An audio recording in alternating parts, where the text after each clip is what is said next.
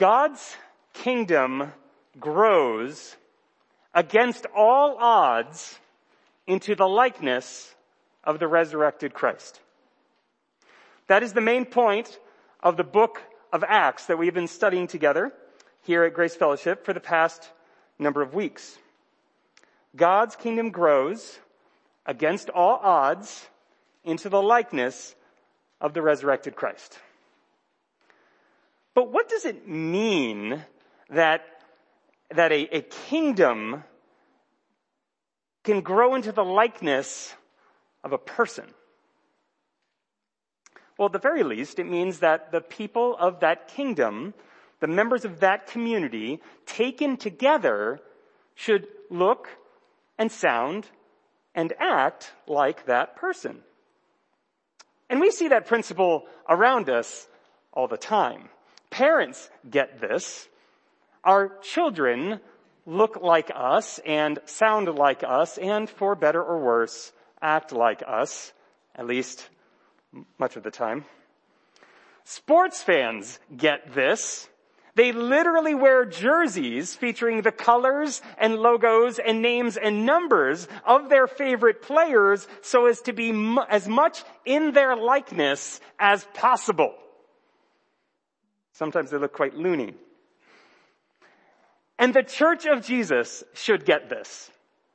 The community of disciples of Jesus Christ are called to look and sound and act like our Savior, Jesus Christ.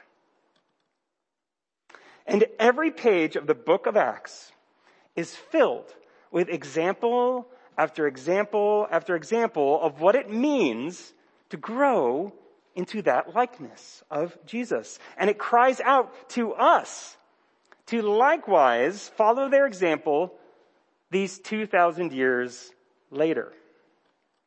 Now, that doesn't mean that every custom or character or catastrophe will look the same today as it did then. But it does mean that the people of God back then and the people of God right here in this room and right there sitting on your couches and other seating areas over Zoom should look and sound and act like Jesus Christ. So Luke, the author of Acts, has broken down the book into several sections, each of which is designed to show us how a Christ-following church should bear his likeness, and how doing so causes the church to grow even against all manner of odds against them. And so that's our aim today, friends, to look for the likeness of Christ in his kingdom, in his church, as he continues to grow it against all odds. So let me pray for us, and then we're going to dive in to find Jesus in this text. Let's pray. God, would you help me this morning to show the likeness of Christ to those who are the likeness of Christ? Permit me, God, to hold up this mirror through your word to show us what we do look like, what we can continue to look like, and would you encourage us to do it still more, I pray in Jesus' name. Amen. Let me read Acts 6, 1 through 7. Very short passage for us this morning. Now in these days, when the disciples were increasing in number, a complaint by the Hellenists arose against the Hebrews, because their widows were being neglected in the daily distribution. And the 12 summoned the full number of the disciples and said, "It is not right that we should give up preaching the word of God to serve tables. Therefore, brothers, pick out from among you 7 men of good repute, full of the Spirit and of wisdom, whom we will appoint to this duty. But we will devote ourselves to prayer and to the ministry of the word." And what they said pleased the whole gathering. And they chose Stephen, a man full of faith and the Holy Spirit, and Philip, and Prochorus, and Nicanor, and Timon, and Parmenas, and Nicholas, a proselyte of Antioch. And these they set before the apostles, and they prayed and laid their hands on them. And the word of God continued to increase, and the number of the disciples multiplied greatly in Jerusalem. and a great many of the priests became obedient to the faith. If you are looking with us at our outline this morning, you'll see that this first point I've entitled, The Odds, Internal Pain. And we can see, if you have your bulletin, we have this little outline of Acts on the opposite page from your outline. And you can see there that during this section of Luke's narrative, we've seen so far 2 examples of external pain, and now 2 examples of internal pain as well. Those external pains came both times from jealous community leaders who were actively seeking to stop the expansion of this Jesus movement. And the internal pain thus far had come from a couple within this young church who had sought to deceive the leadership by appearing to be more godly and more generous than they actually were. And now here in verse 1 of chapter 6, we come to yet another source of internal pain. And this pain stems from the fact that the church had taken it upon themselves to care for needy widows in their community. But it seems that this system they have, this system of distributing food was falling unevenly across cultural lines. So right out of the gates, we see both something very, very good and also something very wrong. What's good is that this church looks like Jesus. All throughout Jesus' ministry, we see him welcoming the weak, the helpless, and the outcasts, and calling them into fellowship with himself. All the while meeting their felt needs for healing and for food, and in some remarkable cases, even resurrected life itself. And all throughout the scriptures, we see that caring for orphans and widows and others who cannot care for themselves has always been a high priority for God. And we saw Jesus giving serious attention to each of these. And now we see the church doing the same. And that's all very, very good. But Luke also points us to a problem. Something's very wrong here. It seems that the Hellenistic or Greek-speaking, that's what that refers to, Greek-speaking widows were being treated differently than the Hebrew widows. Now, Luke does not tell us why that was taking place. We're only told that the number of the disciples was increasing at just that time. And so it could be that whatever system they had set up for caring for these widows and distributing the food, or perhaps more likely the money for the food. Remember, they had been selling their houses and possessions and giving to any who had need just a couple chapters ago. This is probably what was happening here as they're distributing it. But that system was breaking down. So perhaps it had just been 1 or 2 people who were in charge of this whole thing, and they just lacked community connections among the Hellenists.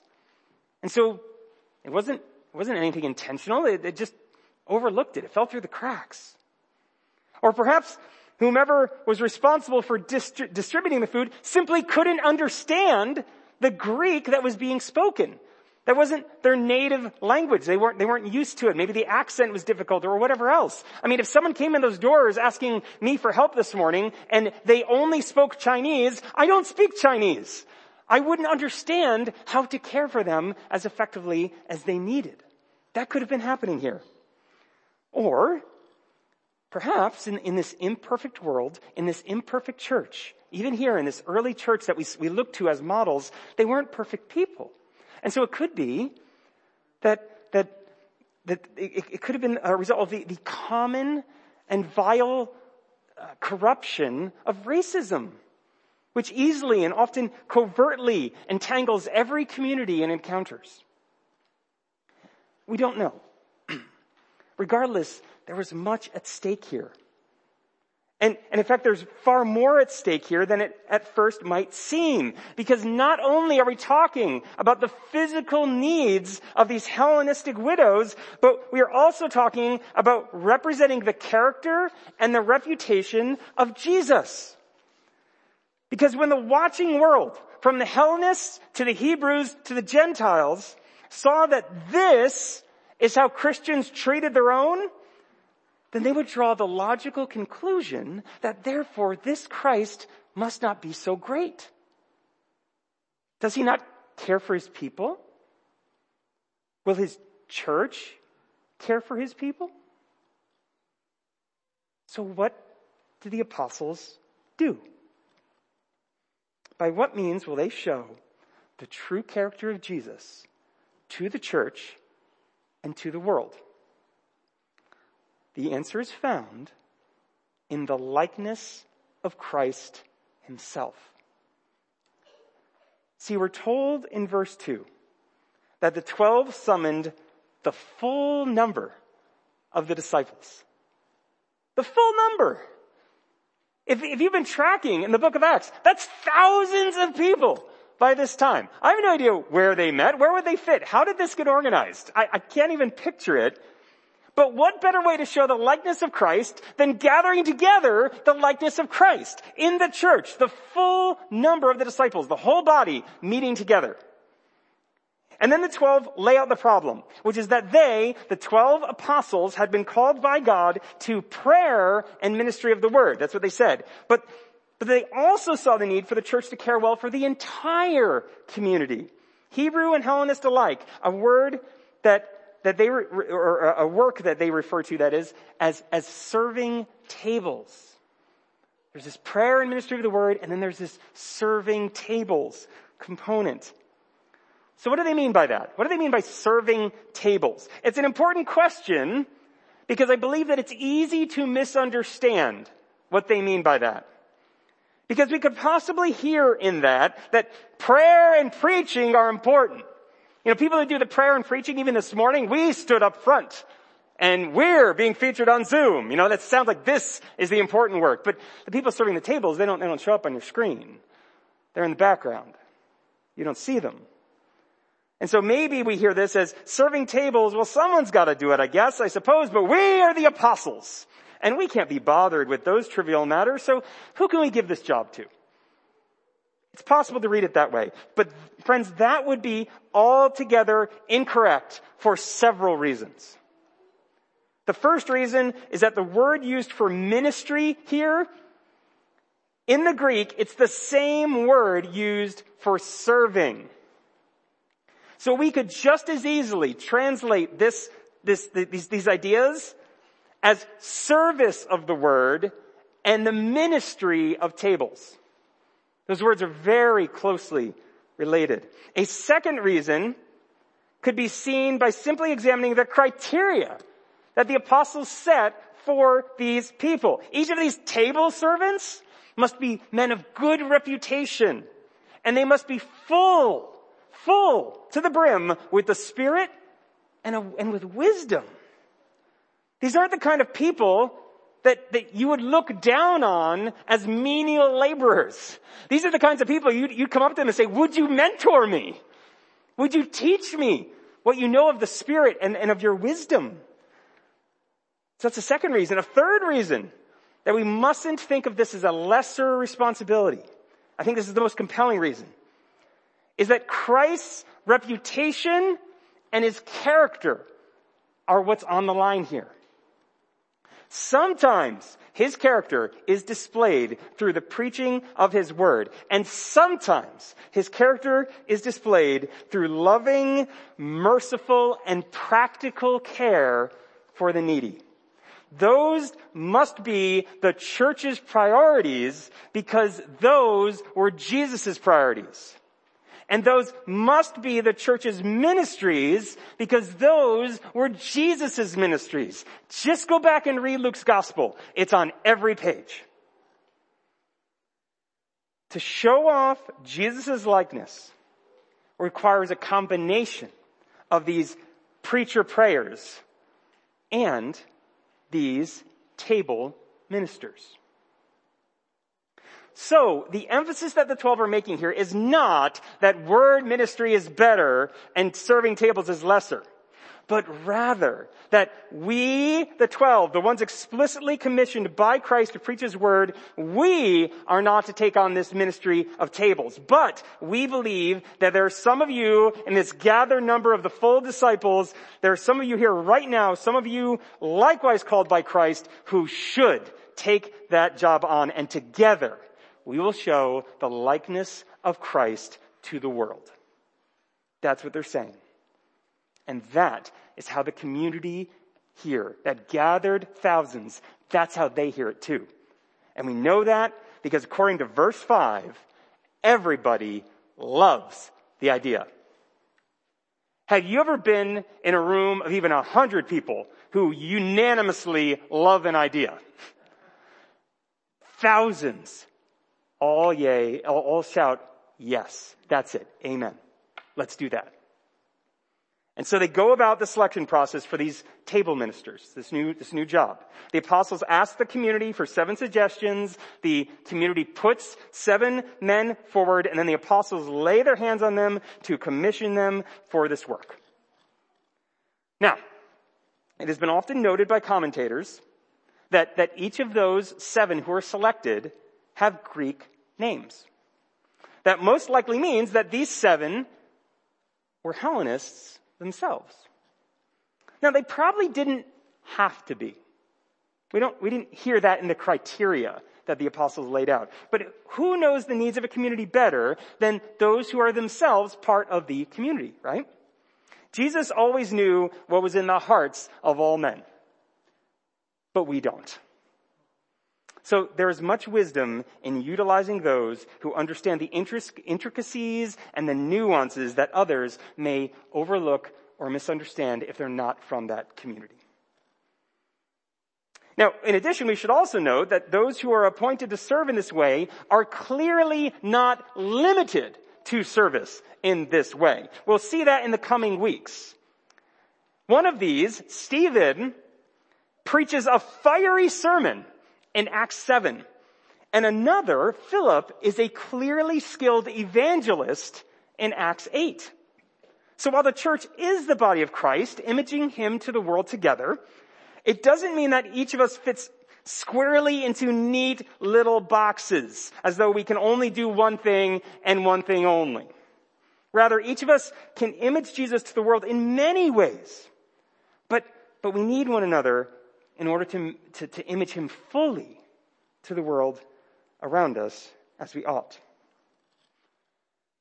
Now, many believe that this passage could be called the selection of the first deacons, a word which itself means servants or perhaps waiters.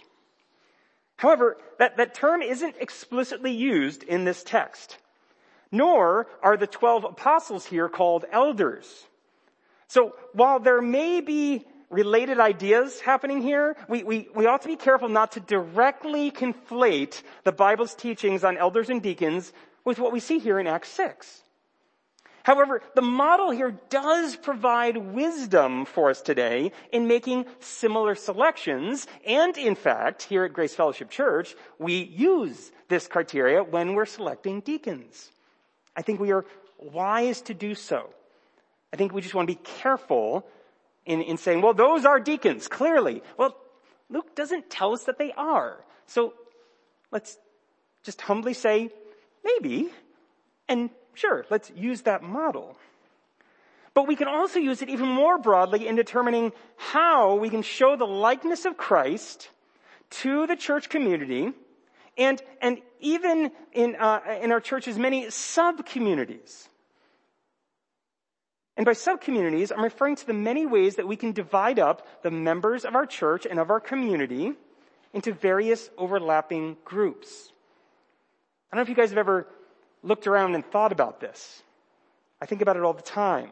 Just within our church alone, we have singles, we have married couples, we have small children, and we have older children, we have undergrads, and we have grads. We have infants, and we have the elderly. We have adoptive parents. We have parents of children with special needs.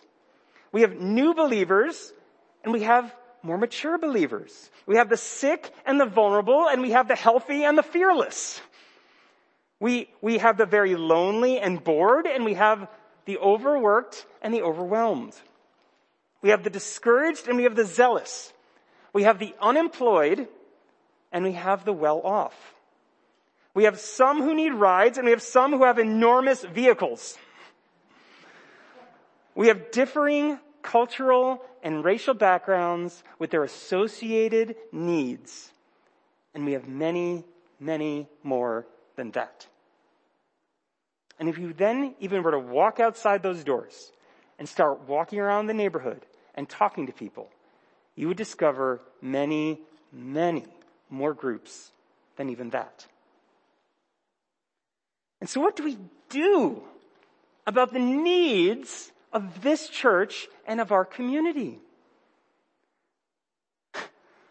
Well, what we don't want to do is wait for the elders to do it all.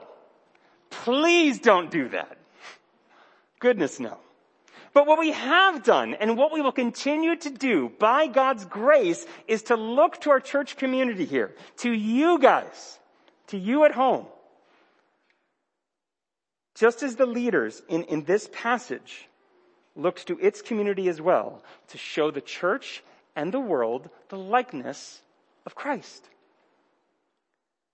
So many of you are already doing wonderful work in that regard. You're doing such wonderful service, such wonderful ministry. Together, you are imaging Jesus to this church and to the world. Take, for example, our deacon team. Vadim Asayev, Aaron Kroll, Bonnie Drips, John and Rachel Walker, and Becky Miller.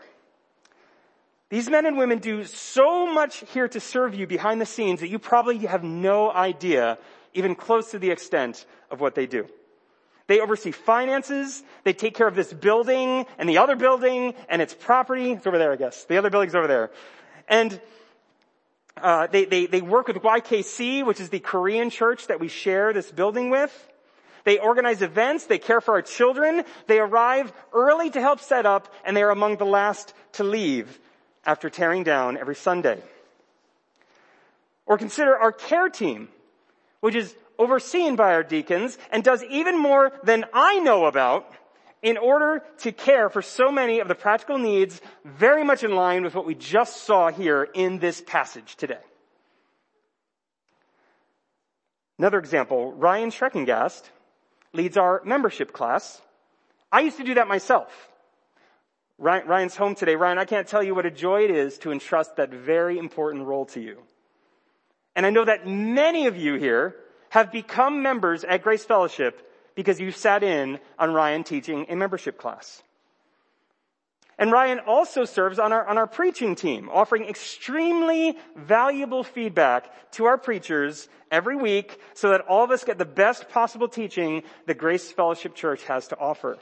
Ryan's help even this past week has made a huge difference in what you are hearing right now from me this morning. So Ryan, imaging Jesus to me, is now helping me to image Jesus to you. How about Jared Muller? Jared provides rides for college students who need them so they could come here and see the church. You're too tall to hide, Jared. Sorry. And you guys probably don't even realize this. This past summer when we were all meeting outside and had all the umbrellas and whatnot out there, those umbrellas didn't just magically appear. Usually Allie and I are among the first to show up, and by the time we would get here, Jared would be almost done doing almost all the setup, setting up all those umbrellas, setting stuff out, cleaning stuff up, wiping things down, and then we'd arrive and say, "Can I do anything else to help?" And then he would take off and go get those students. Thank you, Jared. Terry and Lonnie Dobbins-Beck show up here early almost every week, and they vacuum the foyer and clean up around here. I don't even think anybody asked them to do that. I think they just love all of you, and they want to do as much as possible to remove as many distractions so that you will see Jesus and not dirt and leaves and stuff in the foyer, which is what usually it looks like when I get here. Slava Dmitriev has literally torn down and rebuilt entire rooms in this building. Because of Slava, I am no longer scared to use the men's restroom. Yeah, you can clap for that. Man, I didn't want to send my kids in there.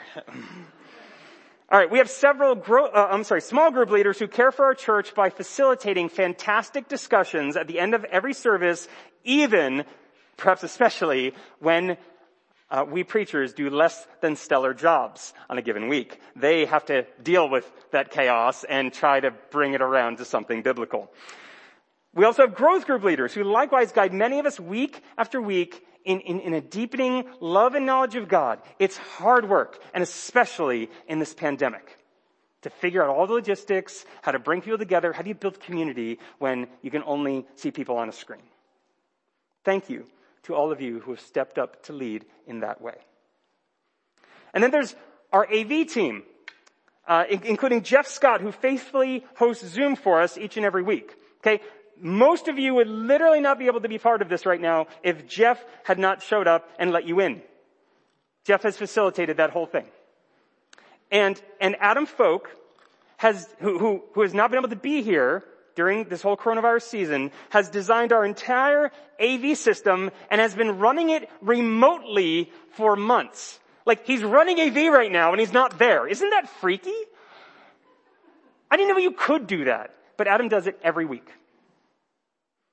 My wife, Allie, who I could endlessly praise and is dealing with a bunch of squirmy boys right at this very moment, spends so much time each and every week thinking and praying and practicing for worship, and has done so without complaint for more than 13 years at this church. She images Christ so brilliantly that I scooped her up as fast as I possibly could. That was wise on my part. Kelly Fiella sets up communion for us every month. I never remind her. I don't have to. It just shows up and it's ready to go. And that ritual, by the way, very, very precisely images Christ to us. Dan Fiella faithfully leads these passionate times of prayer for our church, often hidden away in spaces where many of us do not even see. And you do not have to read your Bibles very long to see our Savior Jesus doing the exact same thing. How about Becky John? My goodness. Becky John oversees caring for the largest subcommunity in our church. Ironically, they're the smallest, our children. Those of you who have only gotten to join us over Zoom, you may not realize that we usually have more children than we do adults in this church. So thank you to all of you. I know there's a lot of you. I can't even name all of you right now for sake of time. But thank you for those of you who serve as our Sunday school teachers and our helpers, and back when we could, helping out in the nursery, even during the service, missing the sermon so that others would know the likeness of Christ. Among those is Steph Schreckengast, who also does announcements for us each and every week. She's not here this morning. Her children are not feeling well. But Steph has never complained once about that role, even though on more than one occasion I have told her she needed to do something within minutes of her having to get up here and talk about it. Steph also leads our global mobilization team, and oh, what incredible work you all do. You have introduced us to the Weinhoffers and the Adaires, who are doing this work of imaging Jesus to the people of Japan. You have helped us remain connected with the ranks when they were doing the same and will be doing the same in Uganda. And you've even helped us learn about local ministries like the Center County Orphan Care Alliance and the Pregnancy Resource Clinic, whose services are offering hope to the most vulnerable of peoples, orphans and the unborn. And many of you, I know, are serving on these A-teams, these advocacy teams for our missionaries, imaging the likeness of Christ even when separated by thousands of miles. And speaking of missions, I want to highlight and praise God for Timothy and Teresa. I don't even know if they're on Zoom right now. But they have been joining us over Zoom since last summer, all the way from Kenya. And Timothy and Teresa have a fantastic ministry over there. Look it up. It's called Teresa Missions. One dedicated to preaching God's word faithfully, while also meeting very practical needs in their community, caring for orphans and abused girls. I praise God for you guys. They're clapping. I don't know if you can hear that. You guys are doing incredible work. You are showing the likeness of Christ in incredible ways. And really, I could go on and on and on. I gotta keep going in this text here, but time fails to list all the ways that so many of you are regularly serving faithfully. And frankly, even if I listed every one of you here and at home by name, I would not presume to know even the smallest fraction of what you're actually doing to image Christ week after week after week in our church and to our local community. I don't claim to know even a small part of it. You provide rides, you give financially, you listen, you teach, you pray, you encourage. I praise God for all of you. You are doing this table ministry, even if you never stand up front here. This church, this local community, and this world shine more brightly in the likeness of Jesus because of you. Please keep it up. And if any of you are not serving in these ways, by the way, maybe you're newer here, or maybe you've been around and you just haven't gotten involved in some of these ways, let me challenge you to simply look around. Do you see Jesus in these men and women? Look like them. Look like Jesus. And if you're not sure how to do that, the other elders and I would be delighted to talk to you and to listen to how God has made you in particular and to discern with you how you could help image Jesus here, that you might faithfully serve tables alongside these other amazing men and women that God has gifted us with. As our church has increasingly done this in all the ways I've mentioned and more, we've been amazed and thankful to see what God has been doing as a result. And those results sound very much like what Luke tells us what happens in our final verse this morning. These are the results. Let me look at verse 7 again. Read this with me. And the word of God continued to increase, and the number of the disciples multiplied greatly in Jerusalem, and a great many of the priests became obedient to the faith. What an absolutely incredible sentence that is. As a result of the church banding together to image Jesus through both word ministry and table ministry, the church of Jesus Christ grows both in depth, that the word of God continued to increase, and in breadth, that the numbers of disciples multiplied greatly in Jerusalem. And, did you catch this? Those who most understood the nature of daily, constant service, the priests, became obedient to the faith. These were those who just a couple chapters ago were themselves causing the external pain that we talked about against this church, leading the charge against the apostles and opposing this message at every opportunity. What won their hearts was not a masterful sermon by a spirit-filled apostle, nor was it a miraculous jailbreak by an angel. What won their hearts was that these priests saw the likeness of Jesus as expressed in the church's care for some overlooked widows. Has that kind of care won your heart? If you're listening this morning and your heart is stirred, but you aren't familiar with with what we're talking about? What is this likeness of Jesus? What is this love that he has for us and for one another? If you've never before seen the likeness of Christ expressed through our text today and through deep, sincere love for one another that you see happening in this church that we've been talking about, even for the weakest and most vulnerable, then I invite you to come follow Jesus. The Bible tells us that our disobedience and our selfishness have separated us from God. But Jesus came to this earth and died so that we could be restored to him.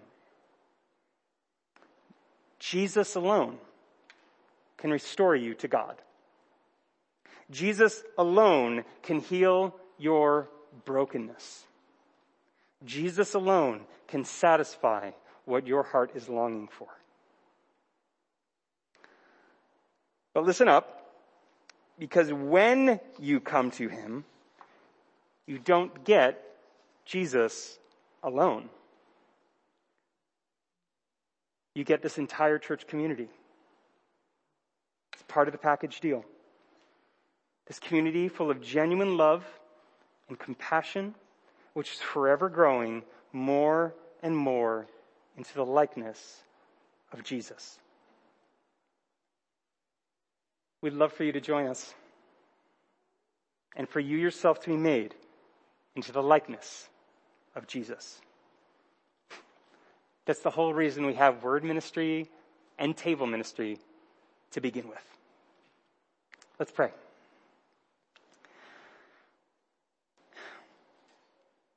God, thank you for this church. Thank you for this church in the book of Acts, which modeled incredible love. The apostles could have just forgotten about these widows. They could have abandoned everything and said, we all need to do it. But they wisely chose this path, this way that the whole body can serve. And they've modeled it for us that we can do the same today. And God, I praise you that is all over the place. God, I could have gone on and on and on about this church. I pray, God, that even despite that we've only seen the first fruits of the work that you are doing at Grace Fellowship. And God, I pray that if there's anyone listening this morning, either here in person or listening at home over Zoom, that if they do not know you in this way, that you would rescue them, that you would bring them to yourself, that they would become part of this church that is imaging you to the world, that still more might know you and will one day fill your throne room. This is my prayer. This is our hope. We say this together in the name of Christ. Amen.